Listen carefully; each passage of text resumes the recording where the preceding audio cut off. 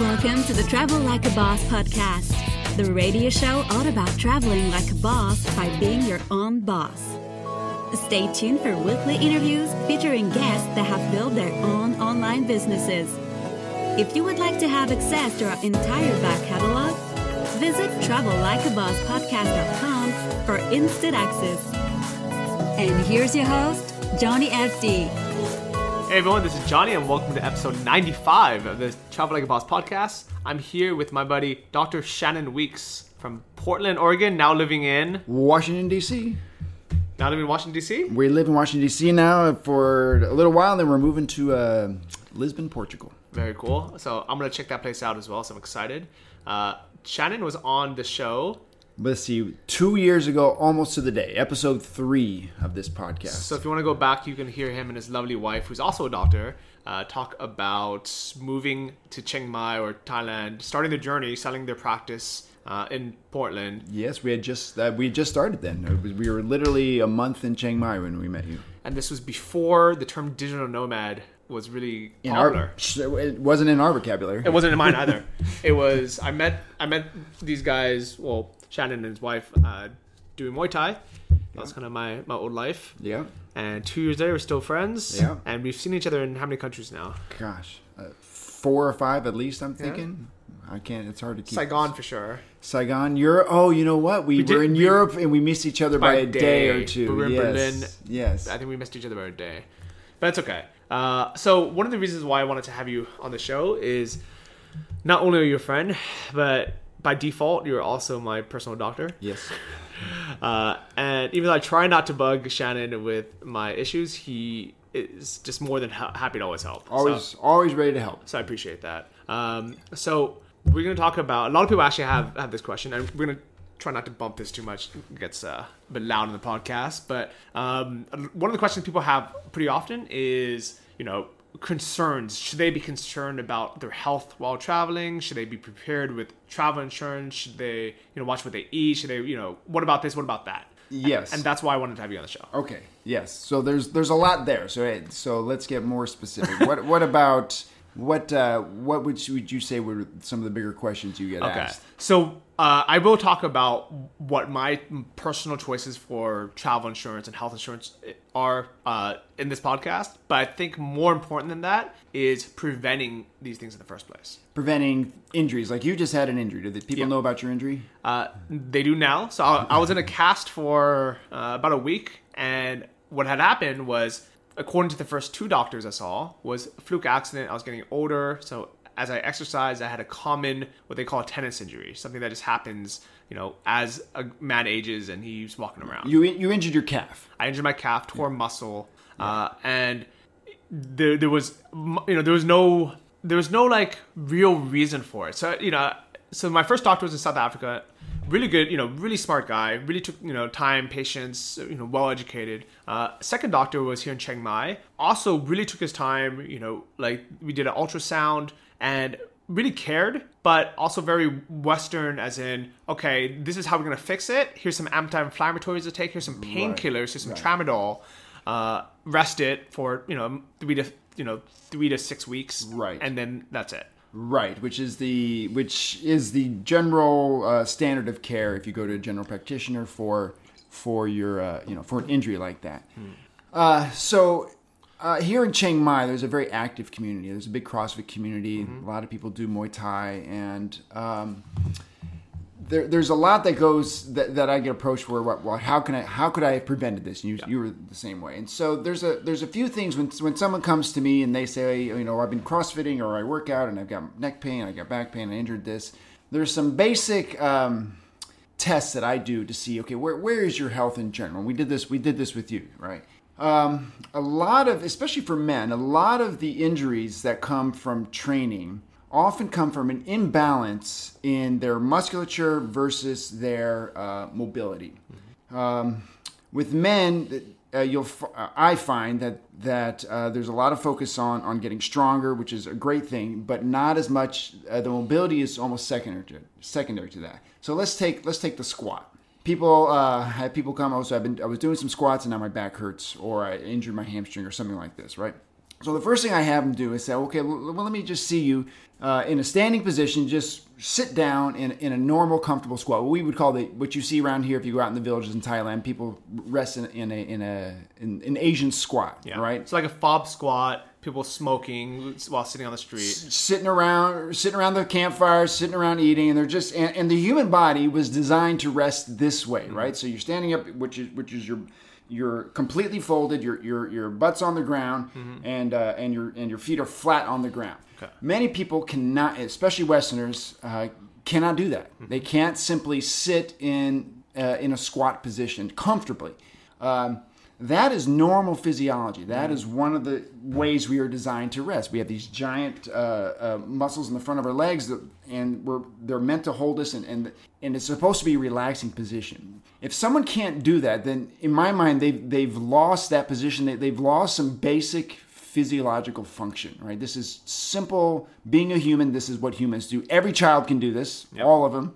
And if you see a child, if they're playing around when they sit, they naturally go to that squat position, right? It's a normal, comfortable resting position. So I think people listening to this, there's going to be two categories, and you guys can try this while listening, because you should be able to sit in that position for around how long? You should be able to sit in all day. It should be a resting position. Okay. It should be comfortable, right? At least 20 minutes. Okay. Right? So here's a test: is feet flat on the ground. Yeah. Slowly kind of go into a squat. Just sit down. And then keep your back straight? Your back can be straight. You should be able to rest your arms on your knees in that position. Your knees can be, and you can point your feet in any direction that's comfortable. It should just be a nice, comfortable squatting position. But the most important thing is the feet have to be flat. Flat, yeah. So your heels have to be down. You can't be like on the front of your balls of your feet. Right. Okay. And so if you have lack flexibility, you won't be able to do that. Okay. So if you guys can't do that, keep listening, because this definitely applies to you, and that's the park I'm in, where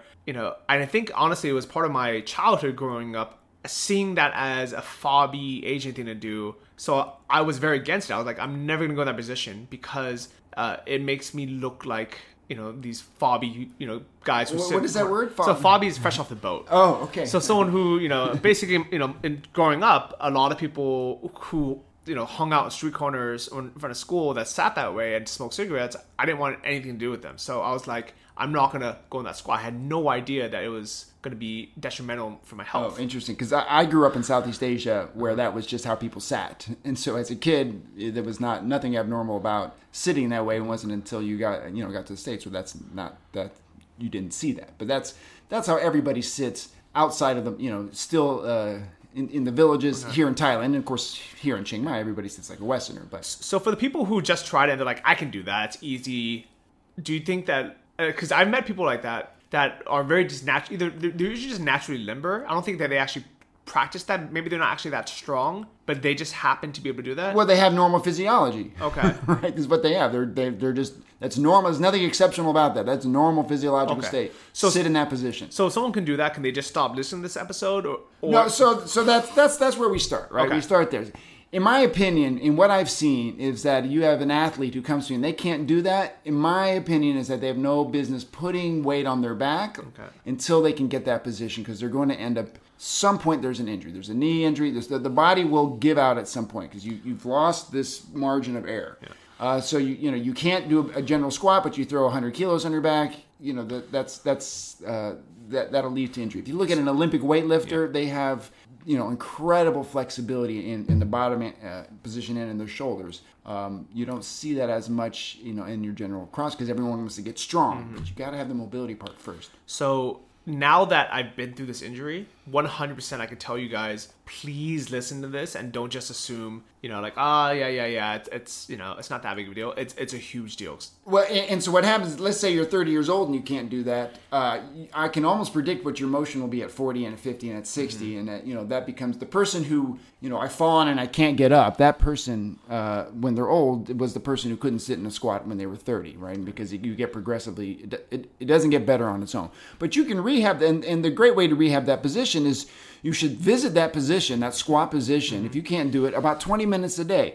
Not in a row. You can do a minute here, 30 seconds there, 45, and as deep as you can go. A lot of times it helps to hold on to a pole or the leg of a table.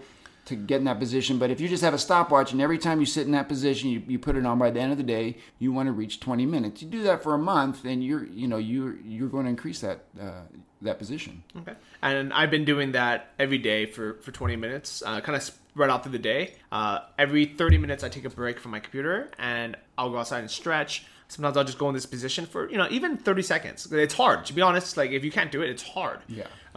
When I go to the gym, in between sets of doing push-ups and other things, I just sit in this position for a minute. That's fantastic. The other, as far as for people who work on their laptops, we talk about the importance of a standing desk, which is fantastic. And the other position that I recommend is the squatting desk, where you put the laptop on your chair and you just squat down in that Asian squat. Wow. and work in that position. And so if you're working 6-7 hours a day on your laptop, and half or 3/4 of it is standing, the other quarter is in that squatted position, you'll find that's real beneficial. So for someone like me who I've been working on it for a while, but to be honest, I haven't been that consistent. I haven't been putting in the 20 minutes a day. Realistically, if I really just actually dedicated to it, are we talking months, years? How long? And really it's just a matter of volume. The more volume you do, the quicker you'll be able to get there. And what I found is once you have that position, it's hard. It's almost like riding a bike. You can lose it again, but it's once you have it, you tend to keep it. Really? Okay.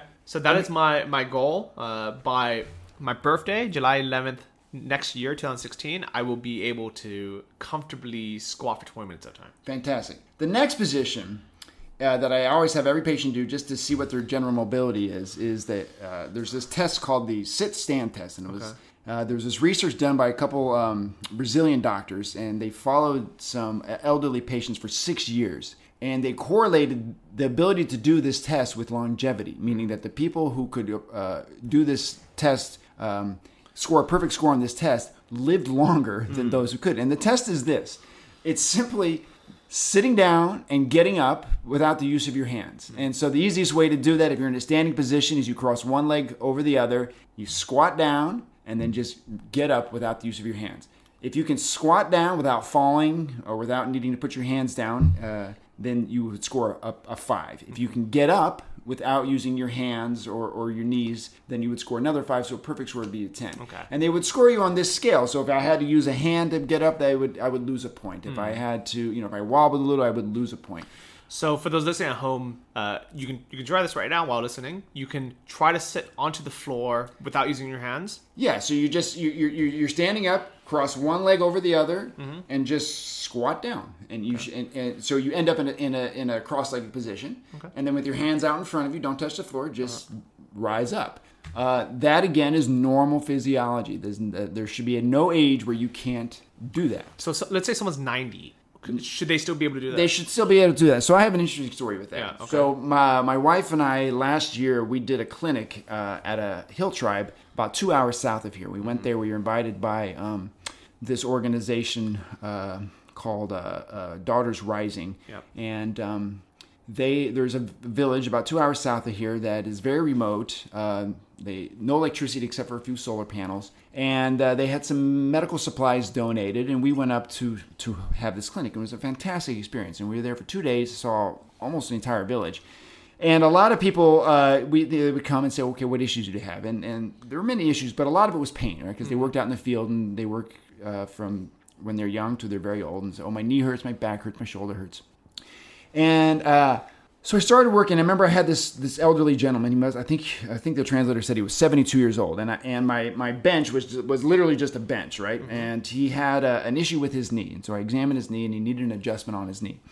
So I put him flat on his back, and I went to adjust it. Now normally to do this adjustment, I grab the ankle and I put my hand, my wrist under the crook of their knee, and I bend the knee up into their chest. And I usually go to see how flexible they are, where their end range of motion is, because I don't want to hurt them, I want to find that. Well, this gentleman, who was 72 years old, had the flexibility of like a 14-year-old gymnast.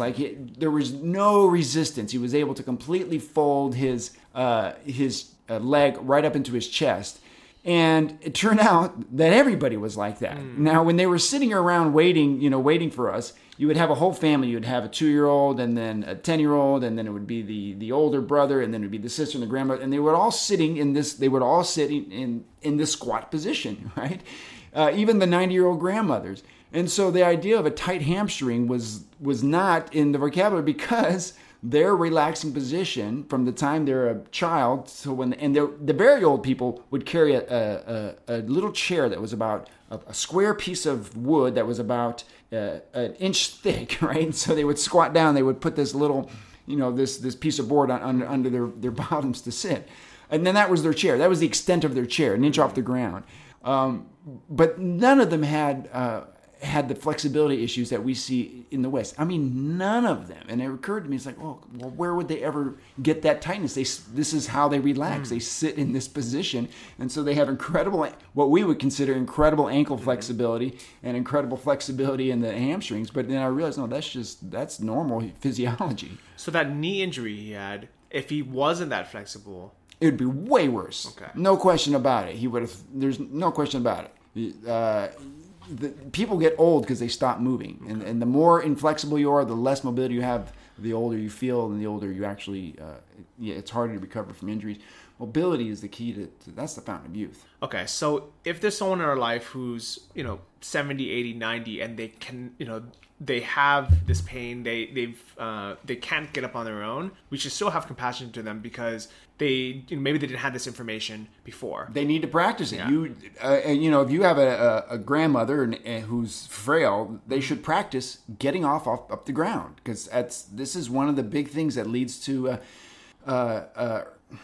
I wouldn't say an early death, but an elderly person who breaks a hip, their demise comes much faster because they stop moving and it's, had they had worked on their mobility at a younger age and kept working on it, and so that getting up from the ground was not a task, but just a normal, easy thing to do, then you would have far less problems with that. But if you sit all day or lie all day, that becomes a problem. You can practice getting up, right? And that's a good thing to do. 10 times, have them sit on the ground and whatever they have to use to pull themselves up, do that for reps of 10 every day, and soon they'll, instead of using 2 arms, they'll use 1 arm. Instead of using both knees, they'll use 1 knee. And there's no age in which your musculature and motor mobility won't improve. So I'm all about preventing these things from happening in the first place. So whoever's listening right now, you're probably not 70. So start doing this now because when you are 70 and you can't get up and you're having these issues... That 70-year-old person couldn't squat when they were 30. I can almost guarantee it. Oh, you know what? And so if you can't squat today, that means if you don't change something, you're not going to be able to squat when you're 70. You're going to have so much more likelihood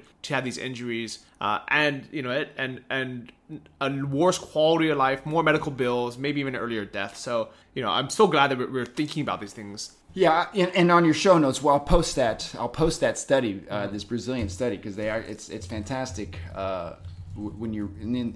They followed this group for 6 years, and correlation doesn't equal causation, but this particular study made a lot of sense as to why someone who could do that would live longer, and I'm sure they lived. When you move more, you tend to be a happier life. Okay. I like that. So for other, physically, we got it. We have to be more mobile. Is there like a program or a website or anything that you would recommend? Yeah, there's several great ones out there. The ones that I really recommend, and one that I do is called gymnasticsbodies.com. Okay. And there's another great website out there called GMB.io, which I believe stands for Gold Medal Bodies. These are both mobility, functional strength programs that you can follow the videos on. They lay out their rep schemes, and I find them fantastic. What about that Ido Porto guy that? So Ido Porto, I'm a huge fan of. I actually went to one of his seminars in Copenhagen last year. And what I found is that he has taken bits out of all these. So he has studied, for example, with Coach Sumners, who puts together the gymnasticsbodies.com. And he has incorporated all kinds of dance and capoeira and gymnastics and all kinds of different movements to really have a fully functional human system that is both strong, mobile, and makes working out sort of more like play. And I'm a huge fan of what he's promoting. And if you look at videos, he walks the walk. He's what seems like superhuman strength, but it's really for gymnastics. It's just basic stuff. I actually just saw a video of him and Conor McGregor, the UFC fighter. Oh yes, he works with a lot of UFC fighters for like a lot of improvisatory movement kind of stuff, and it's fantastic. So I'll have links to all this as you guys check it out. I actually started going through just the first video on gymnastics bodies, and so I recommend that. You can follow my progress because I'm going to be definitely doing this just because it was such a big wake up call for me. That injury. It was, I think the scariest part was for the first week when I had the cast on, I didn't know if it was going to be a 2-week fix or if it was going to be a 6-month fix. Right. And I think that's what, really woke me up and made me realize, and, I need to figure out how to prevent something like this in the future. Yeah. And this is it, right? Mobility is a huge part. Mobility and diet are the two biggest things. What about that book, Becoming a Supple Leopard? Supple Leopard, yeah. So that, I forget the author of that. He's a big CrossFit guy.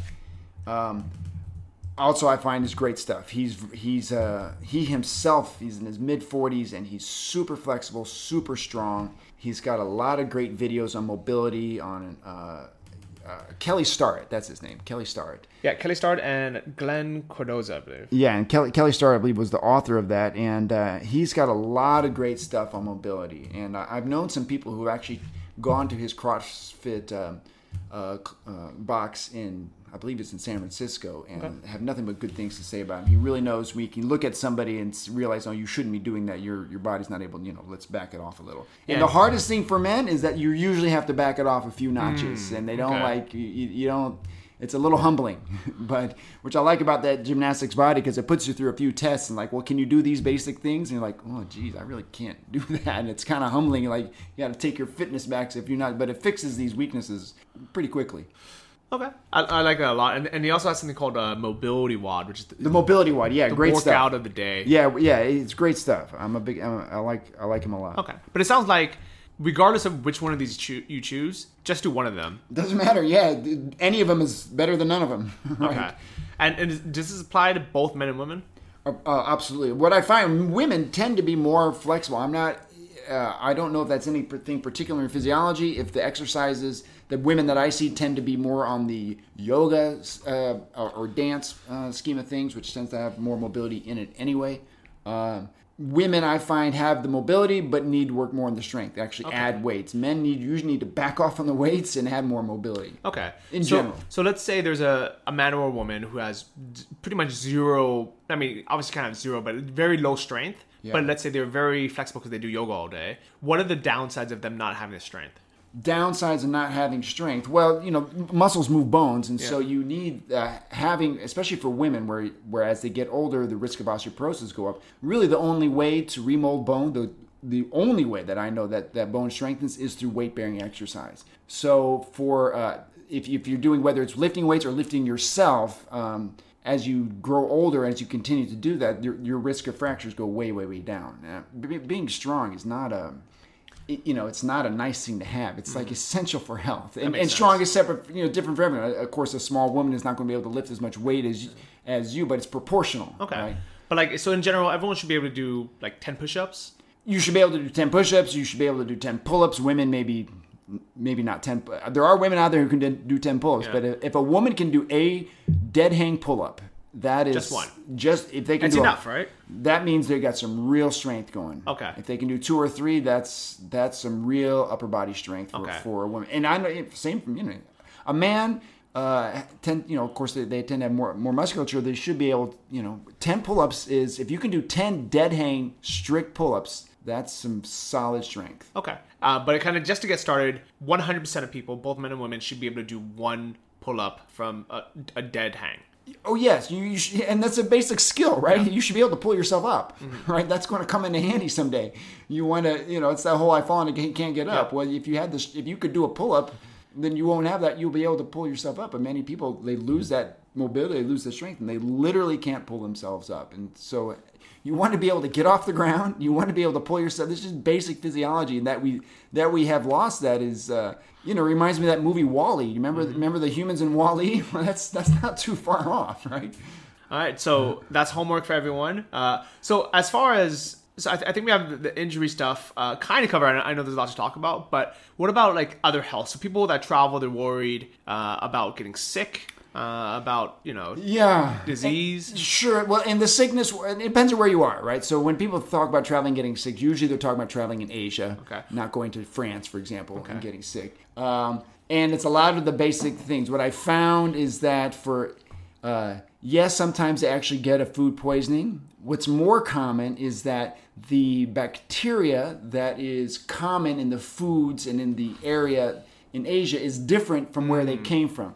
And it's that contrast that makes them sick, where you can see, well, how come they ate it and didn't get sick? It's not necessarily that there was a pathogenic bug in that, but that their immune system or their gut biome is actually different enough where that causes usually diarrhea or something along those lines. So I guess some rapid fire common questions that people would ask. One, let's assume they're coming to Thailand. They're coming to like Chiang Mai, maybe the islands or something, right? Sure. Yep.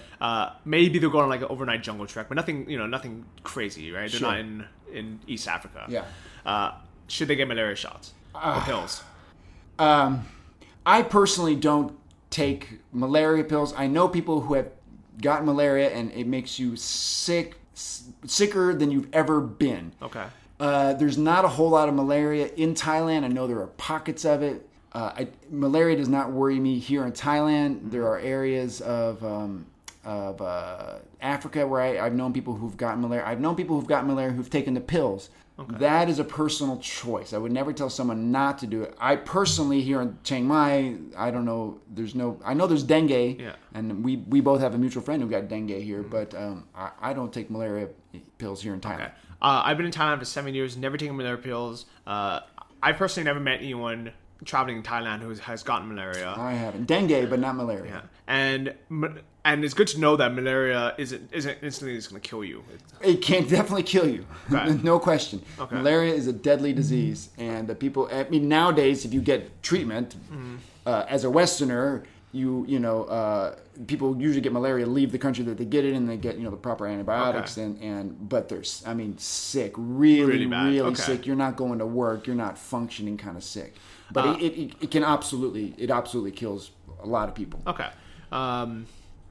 So I've met a lot of people who have been on malaria pills, and met a lot of people who have been very sick taking those pills. The pills definitely cause side effects. There's no, that's the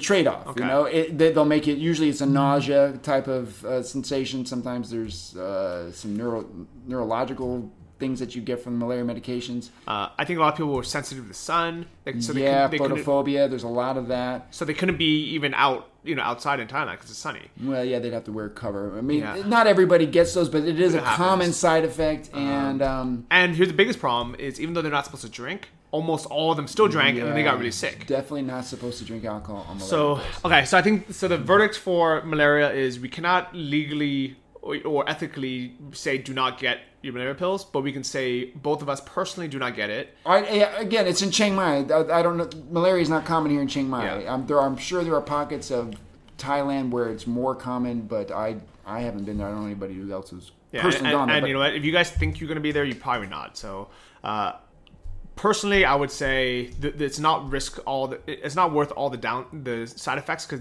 the side effects are real. The chance of getting it is very, very slim. Yeah, if you're in the islands in Chiang Mai and Bangkok, the chance of getting malaria is quite low. Okay, but dengue is a real thing. Dengue is a real thing. So dengue fever is also known as breakbone fever. You also get it from mosquito bites. Yeah. And the best way to prevent mosquito bites is mosquito repellent, maybe. And then, to be honest, a lot of it's common sense, where if you start getting bitten, leave, go indoors. To be honest, every single person I know who's actually gotten dengue or has had a really bad attack of mosquitoes, they knew they were getting bitten, and they're like, oh, well, I'm out at dinner, or I'm out, I'm doing something, I'm outside. Right. There's nothing I can do about it. It's a rare one. It's tough. We're here in Chiang Mai. I get a mosquito bite every day, right? But it's a little rare. It's not as deadly as malaria. But it still sick. Sucks. It's terrible. You're very sick. You're in pain. I have a lot of compassion for people who have gotten it, and I'm so sorry for anyone who's been through it. And I always tell people, every time a friend has it, and they post on Facebook, I always say, hey, if you want me to come over and bring you food, anything, I'm happy to. But 100% is use mosquito repellent, even if it's just citronella. Just carry it with you. Use it, especially during dawn and dusk when the mosquitoes are out. If you start getting bitten, like do something about it. Don't just. And most of the restaurants here will actually carry it. And you can ask for it. 7-Eleven has it. Just overall. And I heard the only actual remedy that I've actually heard people use that works is papaya leaf. Oh, I haven't heard that one. Yeah, and it's weird because here's the thing about a lot of homeopathic or natural medicine. Sometimes, things are, you're like, okay, well, yeah, maybe it does help a little bit. Maybe it boosts your immune system. Maybe it has some effects, but it's usually not like this cured it. But dengue has no cure. The hospitals can't really do anything. They can give you an IV drip so you don't dehydrate. Yeah, they usually give you an antibiotic that it's fairly effective. Are they pretty effective? The antibiotics? I mean, you're still going to go through the course. Okay. But I've heard and from personal like friends that the papaya leaf and it basically is just like blended papaya leaf with water, and it's very bitter and it's disgusting. But they've sworn that's the only thing that's helped. Fantastic. So it won't hurt you. So I would try whatever it takes to get over it quicker. Okay. But preventing it is key, right? Number one.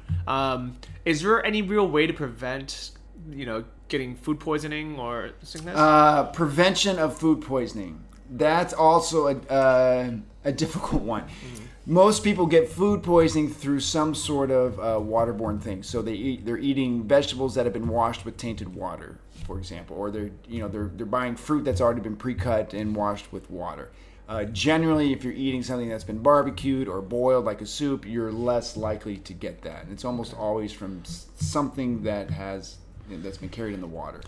So a lot of people are afraid to eat, like, let's say they call it street meat, like barbecued meat on the street. Yeah, that tends to be safer because it's had they rarely serve that stuff rare. It's usually barbecued pretty well through, and I eat it daily. So even though it may almost logically seem more questionable, than it's safer than the fresh salad. Put it that way.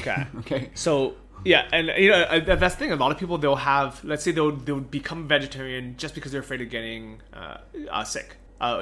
Yeah, or they're not. They choose not to eat the meat but if the meat's been cooked, and all the meat here is cooked.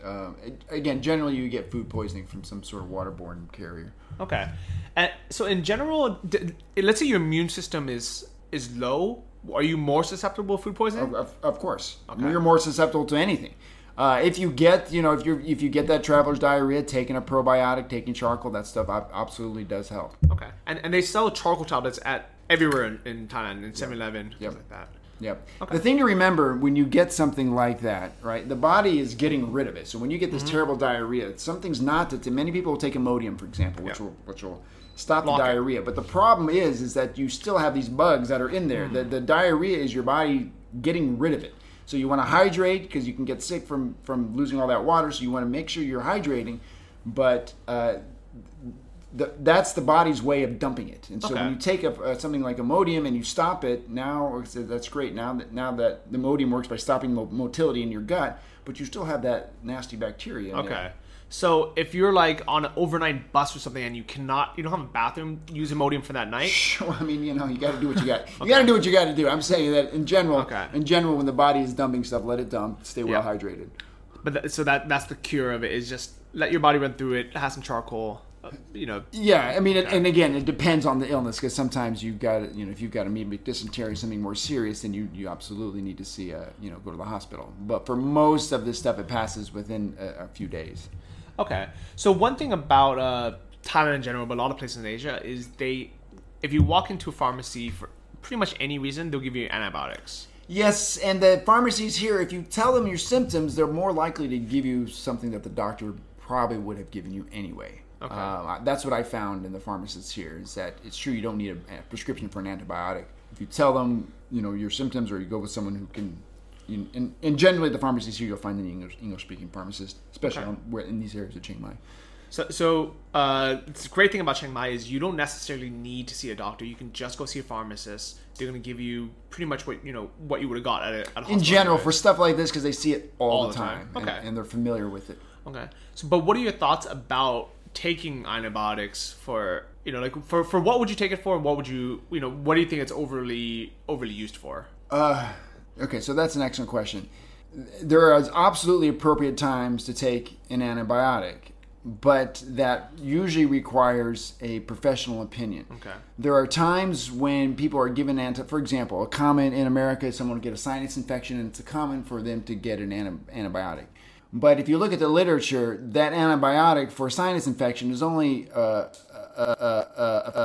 effective about 4% of the time. So that's like 96% of the time it does not work for that particular issue, the acute sinus infection. And 1 out of 10 people will get some sort of ill effect from the antibiotic, nausea or whatever. So it's very specific to specific. The right antibiotic for the right bacteria will 100% work. If you've got an abscess in your tooth, which is a very dangerous place to get an abscess, and you get the right antibiotic, that's life-saving. If you've got a sinus infection and they give you an antibiotic because they want to give you something, and you look at the literature, it's like the literature says this fails 96% of the time. Why are you giving it? That's not the appropriate time to take it. So, and I find everywhere outside of America, it's less given as a first defense. Okay, that's my experience in Asia and in Europe. They don't just hand it out like candy as they tend to do in the States. Okay, so actually, you say in the U.S. they give it more often. Way more often. Okay. Way more often. You're more likely to get it. Okay. So what about? So let's say you have a cold and they give you antibiotics. Yeah, of course. No, that makes no sense because a cold is a virus. Okay. Right, and you'll see that in the States too, and oftentimes that has to do with the amount of time that the doctor has to examine you when you have a cold. But antibiotic for cold makes zero sense. Fever? No. Okay. No. The fever is the cure. Yeah. And that's important to understand. That's the body's way of attacking whatever is going on, and you do not want to shut that process down. You want to monitor it because high fevers can do great damage, but the fever is the cure. If you cut that fever off, you tend to lengthen the time of your illness, especially for something like a cold. So for me, like just rationally, even as a child, I always thought, okay, like I'm sick, let me sweat this out. Let me get, It's great. Yes, that's exactly what happens when you have a fever. So the viruses and bacteria, they die off at a certain temperature point. It's around 103, 104. And so as your body raises that temperature, it increases your immune system, increases antibodies going to that area. And by shutting that off with, say, something like a Tylenol, you are shutting off the body's own healing process. Many people get worried because, they worry more for a child because if the child gets a very, very high fever, that can be a very dangerous thing. But usually, it can be managed. So usually around like how high is too high? Like what temperature? Well, for adults, when you start getting past 104, then it becomes, well, what's going on here? And it really becomes why. If it's something like meningitis, which is a very serious illness, then that needs to be treated at the hospital. Generally, for a flu, if your fever is around 103, which is a very high fever, you're very sick, you're usually, that'll burn through, and when that fever breaks, you'll feel better. So basically, if you have a fever or the flu, get a thermometer. Monitor that. If it starts to go about 104 for an adult, that starts to get, what's going on here? Okay. So if it's 104, go to the doctor. 105 is like you should be at the doctor's. Okay. So at 103, get the phone number ready. Yeah, and again, you monitor the symptoms. If you're not vomiting and there's not a lot of that going on, but a fever is a good thing. If I feel a cold coming on, I'll go sit in a sauna for 20 minutes to get that system moving. And I've always felt like that helped me. And it's so crazy that this isn't like common practice, common knowledge. People think way more people take either Tylenol or because you feel better. And what's the common name for Tylenol for the non-Americans? Paracetamol? Paracetamol. Yeah. Uh-huh. So way more people would have taken a Tylenol or paracetamol than they have tried to sweat out themselves or been in a sauna. Yeah, you just let it. A virus is self-limiting, and you're going to be sick for a few days. Okay. So you just let that happen because if you do it, it's better to be sick for 3 days than kind of ill for 5 or 6 or 7 days. 100%. I'd rather have that too. So for young kids, the 104, would that be too hot then? 100, and this becomes. Children tend to be able to burn a higher fever quicker. Okay. And for parents, it can be frightening because they see that. The child is really sick and they want to make them better. And again, it's why do they have that illness? Is it truly something serious like meningitis, or is this just a fever? And so for a child with 103, 104 fever is usually they'll be fine. They'll get through that. Okay. But again, you want to monitor the symptoms. If you're worried, you can always. But a good pediatrician will be able to see that. Says no, that's a normal thing. We'll let this, Okay. cool them down with a nice bath or something like that. Okay. I like it. But for adults that travel here, if you got a fever, great. Good. Go in the sauna. Burn that sucker out. Okay. I like that. So other common questions that people would have is then, okay, one of the reasons why people want insurance is they're like, well, what if I get sick while traveling? The nice thing about seeing doctors, especially here in Thailand, but in I would say a lot of Southeast Asia, it's often cheaper to go pay cash than it would be with insurance. Yes. Well, I haven't been to a physician here, but I know many people who have. And what was your doctor? You had an ultrasound that was... Yeah. So I saw the doctor, had an ultrasound. It was $65. Yeah, that would be much more in America. That'd be several $100s. Okay. Yeah, for sure. And so in general, I think like there's something called medical tourism, where a lot of people will actually come to Thailand and pay cash for either dentistry work, for some surgeries. Yeah. And it's cheaper than just the copay or the deductible. Yes, especially for insurance. major surgeries. There's that famous hospital in Bangkok, Bumrungat, I forget the name of the word. World class hospital. World class, and people, if you need something like a hip replacement, it'll literally be a third of the price. Okay. Here, I get my teeth cleaned every time I come to Chiang Mai because it's $25 and it's done by a dentist. Yeah. As opposed to the assistant. And so back home, if you didn't have health insurance, how much would it cost to get your teeth cleaned? It depends on the dentist, but usually over $100. Okay. And I think sometimes, even with insurance, you still have to pay $25. Yeah, there's still a copay for it. Okay. Yeah. So that's kind of one of the reasons why I don't have health insurance while living in Thailand. But then, and so for most of the time, so let's say you need medication, you need antibiotics, you need, even if you need a cast, you can just go to the hospital or the pharmacy and you can pay. It's not going to bankrupt you. Sure. It'll be a lot cheaper than it is back home. Yeah. Probably the same. But the thing you would get it for is disaster care. If you got, if you got hit by a motorcycle or something like that, and you needed surgery, it would still be several $1,000s. Okay. And the insurance generally will cover you for those things. Okay. So let's definitely talk about that. I think even before that, I was even without any kind of insurance. If knock on wood, but if you get hit by a bike or something and you have major surgery, it's not going to make you bankrupt. It'll cost you thousands of dollars, but it won't be like in the U.S. would it be, No, it won't. I don't know anywhere in the world that has healthcare is as expensive as the U.S. Okay. And if you have good insurance in the U.S., you're fine. And more people tend to have that now. So one of the reasons why I actually didn't get insurance when I was in the U.S. is I knew I should have it, so I looked into it and I looked at plans and I found one. I was like, okay, I think it was $300 a month, and I was like, I can afford this. It's going to be a big expense, but I should get it. But then I actually read the fine print and I saw my deductible was something like $10,000. Yeah, so you get that in case, for example, a friend of mine recently had his appendix out. Mm-hmm. He was hiking in the woods. He was camping, had a terrible stomach pain, and he ended up crawling out of the woods and had to go to the hospital and ended up having a couple more days because there were some complications. And the whole ordeal the bill was $36,000, right? So if your deductible is $10,000, you're still going to save $26,000 that you would be, and so it's a high deductible for a disaster. Okay. You got any surgery where you got to be put under is going to cost you. I mean, this is an appendicitis. Yeah. It was $36,000 to have his appendix removed. That seems insane to me. So I think at that time, the reason why I decided not to get it at all was I figured I didn't have $10,000 anyways.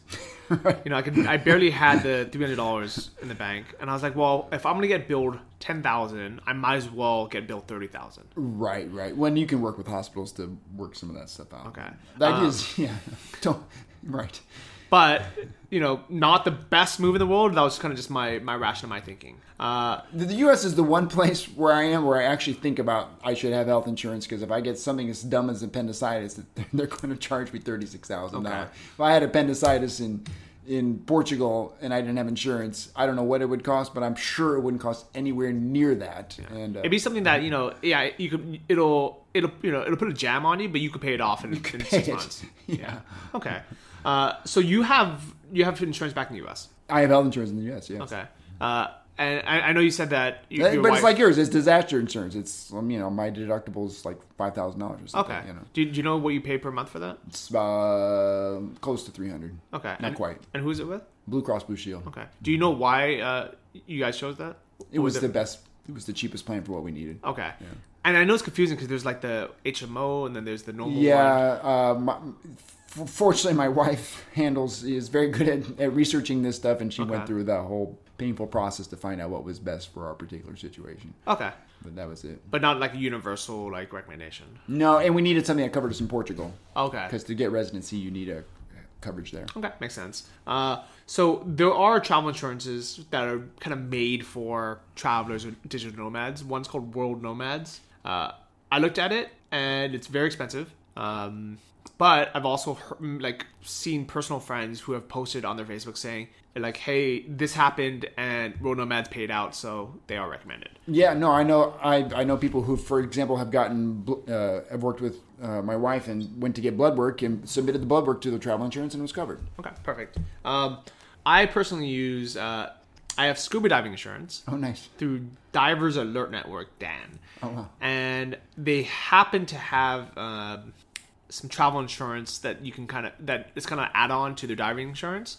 So the reason why I've had it for 5 years now is because as a dive master, when you're working in the diving field, you're required to buy this dive insurance. Right. Because if you ever get the bends, if you ever get a decompression illness, it's very expensive. It's like a $30,000 treatment. Right. And necessary to live. Yeah. And necessary to live.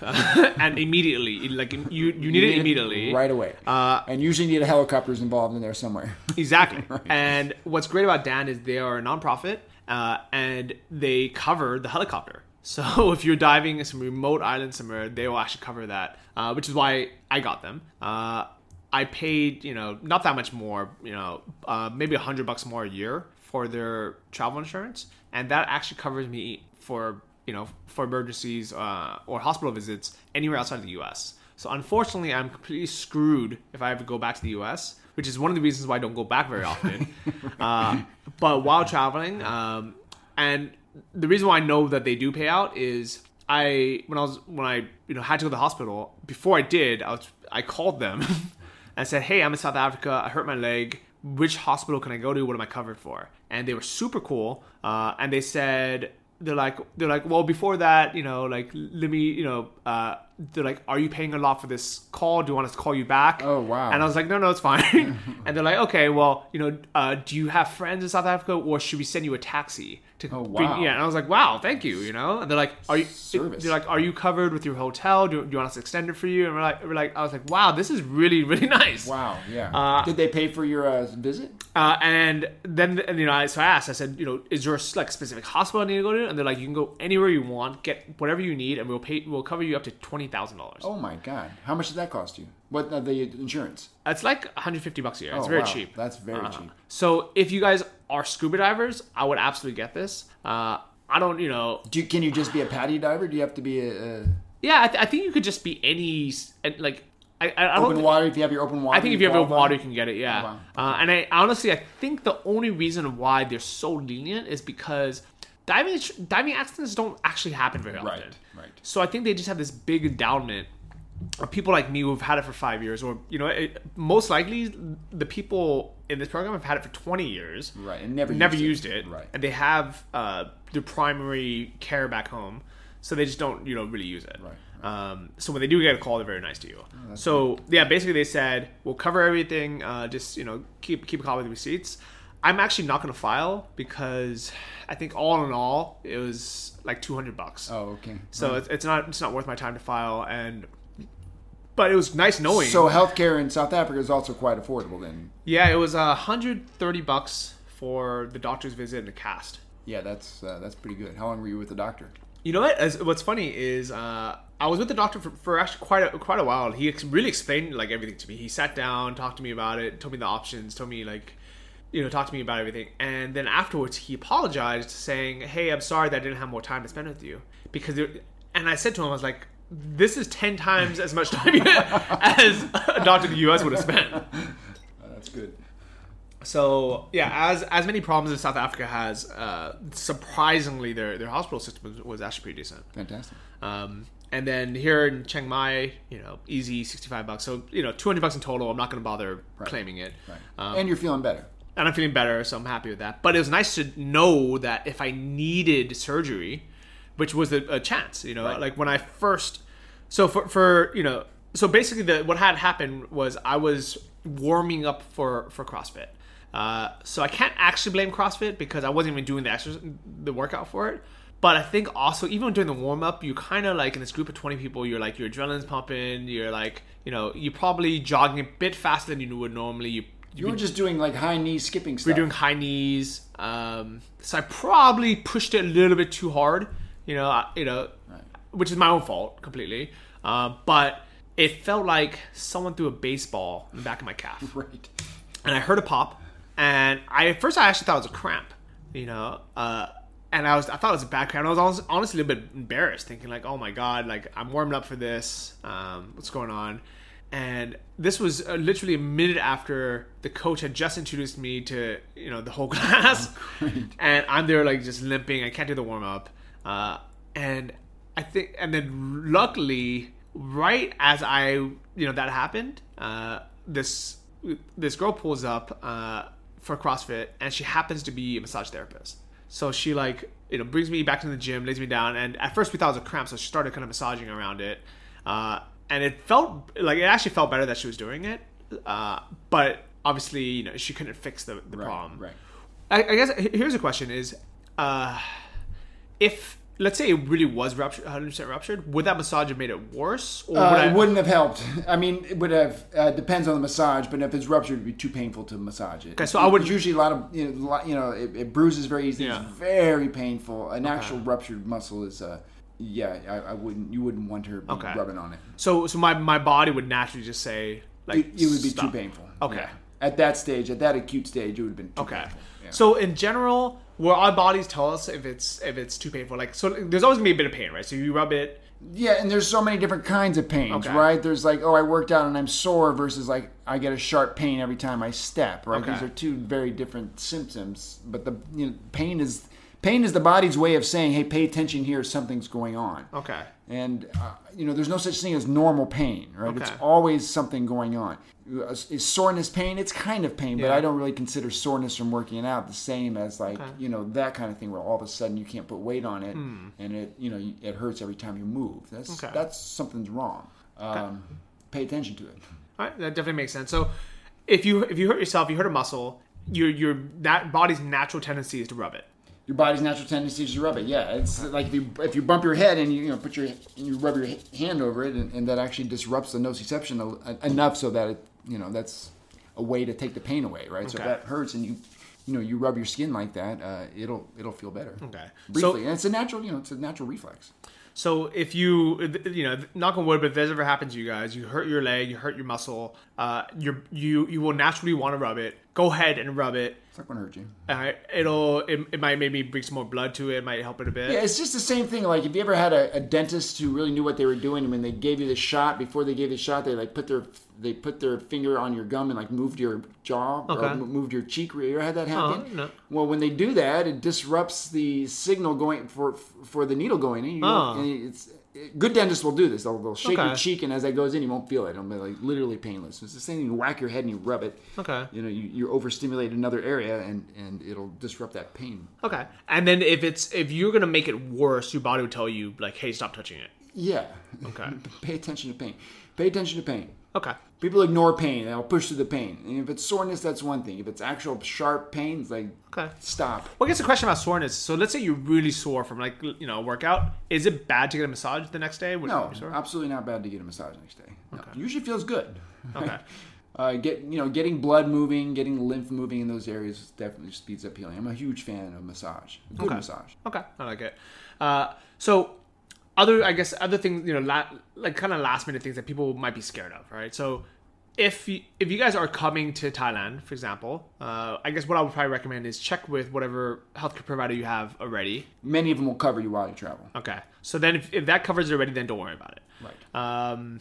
If you don't have to worry about getting antibiotics or or getting cold or getting food poisoning because you can just go to a pharmacy. Pharmacy, and in these cities, Bangkok and Chiang Mai anyway, there's fantastic physicians and hospitals. Okay. If you break a leg or need surgery for something like this, accident, you want to have some kind of travel insurance. Yep. Okay. Or your insurance to cover you in that case. Yeah. Or your insurance to cover you. And it happens. The most common is people renting motorcycles.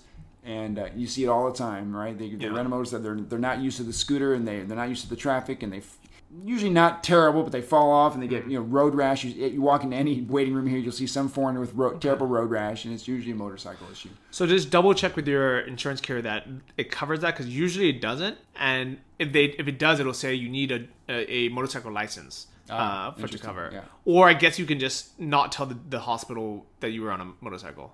Right, or you got sideswiped or whatever. Yeah. So what about fears of like long-term illness? Like, let's say you're traveling. Let's say you go quit your job back home, so you no longer have their health insurance. You just bought some travel insurance, and you come out to Thailand. And you just you care for your traveling, and unfortunately, you get diagnosed with cancer. Yeah, your question is, then what? Then what? If that was the case, I'd go home. Would you? Yes, and in today's, with the new, and again, I can only speak for America, but I'm sure it's like this in other countries. If you go home and you don't have insurance, nowadays you can get it. I think if you're from England or something, that you're covered automatically. Something like that, I would go to be around family and a physician who's going to follow me through that illness the whole time. Okay. So unfortunately, cancer is such a real thing. Yeah. And it's more common than I think people know. I think a lot of people are fortunate where they've never had a family friend or never had anyone in their family get it themselves. I don't know anybody who doesn't know somebody who's gotten cancer. It's maybe not in their family. Do you know Do you know people who have cancer? So before Larissa's mom, never met anybody, even extended family, who's ever had cancer. Well, you just didn't ask. And you know what? To be honest, I think maybe kind of growing up in my upbringing, the Asian American upbringing, we just didn't talk about it. That could be it. But you for sure knew somebody whose mother had breast cancer or whose father had colon cancer. There's, research that I've seen or stats that I've seen says 1 in 4 people. Yeah. And I don't know how accurate that is, but that's been my experience. I don't know anybody who doesn't know somebody who, either a family member or a friend or a friend's parent, who hasn't had a battle with cancer. Okay. It's too common. So best ways to prevent this? Yeah, it's all lifestyle. Yeah, I mean, we live in a toxic environment. We can't escape that. So you do your best, right? Okay. People start off their day, in a toxic way. They'll brush their teeth with Crest that's got sodium lauryl sulfate and aspartame in it, and then they'll drink out of their soft plastic water bottle, and then they'll have a Diet Coke for dinner or for lunch, and then they'll they're had a very high stress job, and it's one thing after the other. It's all lifestyle stuff. You do your best. So what is your best? Eat clean food. Okay. Exercise. Okay. Control your stress. Don't smoke, all the common sense things, and worrying about it is one of the ways to get it, right? Because in my view, that what you think about, what you worry about, gets bigger. So I don't worry about cancer. What I focus on is eating right, doing exercise, having a good relationships, controlling stress. All of these things will lead to a healthier life. Will I avoid cancer? I don't know. Yeah. I'd like to. I'd like to think I do, but I don't ever think about it. Okay. It doesn't cross my mind that I'm going to get cancer. It doesn't occupy a thought. Now, if I was a smoker, I should be worried. Okay. If I drank 4, 5, 6 drinks a day, I should be worried, right? Okay. If I ate shit all day long, I should be worried. Okay. So my kind of plan with this has always been, so I honestly don't think about it either, which is a good thing probably, but I did think about it once and just said, okay, what would my plan be? And I think kind of exactly what you said. I can try to be as healthy as possible. So, there's all these, after people get cancer, then they come to Jesus moment, right? Yeah. Then the changes happen. And then they're like, okay, I need to eat more fresh vegetables. I need to eat less processed food. I need less crap. Yeah. So I decided, I was like, let me just eat that now. Start now. So I started now. Same thing. The worst thing that happens is you feel better. Yeah. Right. So same thing with exercise. Unfortunately, so cancer itself, it's such a complicated thing, but it's also just in general, if you break it down, is just you're just being It's a system out of balance. yeah. Yes. And your body is not healthy. Something's wrong. Something is wrong. Immune system's low. That's right. Yeah. And so you battle it through structural, chemical, and emotional balance. Okay. So big reason why you shouldn't stress, have a super high stressful job, or, have a stressful relationship, or have, be in a poisonous environment. Yeah. Heart disease, cardiovascular disease, cancer, and general all around, what am I doing this for? Right? Okay. And sometimes, although you might not be able to control your environment, the first thing you can start to do is control how you respond to that environment. Okay. And then people just can't quit their jobs that they hate because they have others. But so you find ways to view it differently. But it's as important as stopping smoking, because these things, they literally kill you. So I'm sorry for any of you guys who listen who smoke. I honestly have no respect for you guys, because But you understand, addiction's a disease, Yeah. right? So people smoke for emotional reasons, and so I have a lot of compassion for smokers, because I'm sure if you ask them, they would rather be a non-smoker. Yeah. All of them would rather be a non-smoker, but there's something that's driving that desire, something that is saying that there's a slow suicide happening. Yeah. So what's the picture behind the picture? There's always an emotional reason why someone picks up something that's deadly like that. Right. And it's, I don't know any smoker who doesn't know about cancer. In today's world, they know. Yeah. If they're a Westerner, they know. I think so there's an emotional part behind that. I think people absolutely know. They just choose to not think about it, to put it off, because you're probably right, because there's something else going on in their life. There's always pain that's being covered up with that addiction. If you guys smoke, figure out what that pain is, get treatment, stop, because that's the key. It's terrible. Figure out what the pain is. Yeah. Treat that, and then the desire to smoke will be less. And if you are around people who smoke, get out. Get out. Don't be around them. Walk away. And I used to be more tolerant, where if I was let's say I was outdoors and someone was smoking at the table next to me, I used to be like, okay, whatever, it's not that big a deal next door. But Larissa's mom got lung cancer from secondhand smoke. Oh, yeah, it's common. And to me, that is the most unfair thing in the world. Yeah. And that's a big reason why I avoid smokers completely. Walk away. Now I completely walk away. I'll change tables. Yeah. If I'll politely ask someone please don't smoke next to me. So that's what we can do. Yes. So I used to have. So there's so much information out there, mixed information about treating cancer. Yeah. That's a big industry. So before I actually spoke to you the other day, I had already decided in my mind and said, you know what, knock on wood, I don't want to ever get cancer. But if I ever do, I'm not going to get chemo. I'm going to do whatever I can. I'm going to be extra healthy and try to fight it. And if it doesn't work and it takes my life, it takes my life. Yeah. But then you mentioned something about one specific cancer that has a very high cure rate. Yeah, I mean, the thing with cancer is, if I had cancer, I would do whatever was required, and part of that is finding out what works.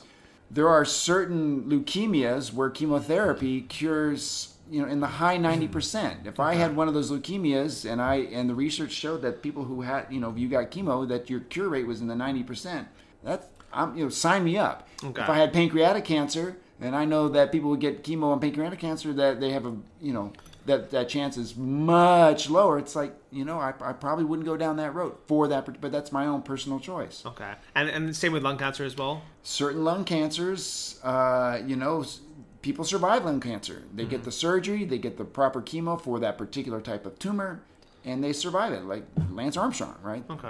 I believe his cancer went to his lungs, but it would depend, it's case by case. There are some times where that, the cure rate for this particular cancer is high with this particular treatment. Sign me up. I'm also going to do everything else. I'm going to do all the lifestyle stuff. I'm going to do all the crazy, wacky stuff that's out there. I'm throwing it all at it. Okay, right? That absolutely makes sense. So what would would it be appropriate, to ask the doctor, say, what is the cure rate? If I do go through this protocol, if I go through chemo, what is the chances? Well, and they'll tell any oncologist will tell you. Okay, and will they say 14%? They'll tell you they should be able to know what the what the research shows. They Okay. keep those numbers, and they say, people who have this cancer, here's what the outcome is. Okay. Those numbers are generally pretty good. They're just statistics. Well, and will they be honest with you? So let's say you had lung cancer and you said, and they suggest chemo, and would they say, like, to be honest, the cure rate for this is less than 10%? Depending on a good oncologist will tell you a good doctor is going to tell you the truth, and you can choose to do. For some people, a 1 in 10 chance is all they need. Really? Okay. So in that case, would it be okay for you to be like, okay, I'm gonna get a second opinion? Always. Okay. Always. And any good oncologist will say, yes, here's 3 other great guys who I think would be good to look at this. Okay. Remember, it's your health. Yeah. And you're the one who, inevitably, you're the one who gets to say. You get to say, yes, I want to go down this path. If you have cancer and you go to an oncologist and some of them are just not the best people, or not, doesn't look like they have your best interest in mind, or they're too busy, or they're distracted, find another one, because you'll find someone who will listen to you and say, yes, let's find the best approach here. Okay. So in general, doctor shop is a good thing. So in general, would you take the referral, or would you say, or would you be like, you know what, let me find my own? Because I would get 2 or 3. Okay. Why not? Okay. Fine, and if they all start saying the same thing, there's a reason for that. But a second opinion, when you have cancer, a second opinion is par for the course. You need one. Okay. So, I know this is a big topic, but in general, because in most cases, except for the one that you said was a high cure rate. I'm saying there's a lot of them, but for leukemia is a common one where someone who's got a certain type of blood dyscrasia, some leukemia, and there's certain chemos, and you look at the cure rate for them, and it's very high. And I mean, almost like it cures it. Okay. So in those cases, I'm not an expert in cancer. I'm sure there are other ones like that. This is one that I'm familiar with. So in those cases, 100%, you want the stats. Get the stats, and then you make your decision. Okay. But in general, I would say these things are, are concerns that we should think about as a traveler, but it's not our top priority. We don't have to specifically, search out a healthcare provider that will cover us in this small chance. I certainly don't. Okay. Right? But I'm at a low cancer risk. Yeah. I eat well, I exercise, I don't smoke, and I don't drink very much. Right? Okay. If I had the opposite thing, I might start to worry about that. But most people who would live those lifestyles don't think about it until it actually happens. And cancers take a long. You can smoke for 30 years before that shows up. You can smoke for 40 years and never show up. Doesn't mean you're going to have other health things, your bad heart, bad lungs, but. Okay. Awesome. So I think we covered a lot in this episode. We're kind of excited about it. So, kind of to wrap it up, is prevention is key. Prevention is key. Okay. Yes, take care of your body now. Yeah. So if you didn't do those physical tests that we talked about earlier, go ahead and rewind this or visit the links. Do those, because I promise you, it's so important. It's so important, especially if you're an athlete. If you don't have those positions and you rehab them, you will be stronger once you have those positions. Okay. Start eating healthy. Start lowering your stress. Don't worry too much about some of these big things. Yeah. Find ways to view your world differently. All right, and see more of the world with us. Shannon, thank you so much for being on the show. My pleasure. Thanks, John. If people want to check out your website or get in touch, I have a website, drshannonweeks.com. Although it's not visited, I don't spend a whole lot of time on it. But you can see information about me and some videos and stuff. Okay, and they can check out your wife, who does more of the. My wife has a full online consultation business. She's dralexisshields.com. Okay, and she's who I use for my blood tests and for Basically, I'm very, very lucky that I have both of you as friends. But what's nice is, by having you on the show, I'm kind of extending your knowledge, but also your help to everyone listening. So I greatly appreciate it, and appreciate you being on. And I'll see everyone next week. Bye. Thank you for listening to the Travel Like a Boss podcast. If you want to hear more, including the bonus How to Choose the Perfect Niche episode, join our mailing list at travellikeabosspodcast.com. See you next week, and remember, if you want to travel like a boss, you need to be your own boss. So start your online business today and start living the lifestyle you've always dreamed of.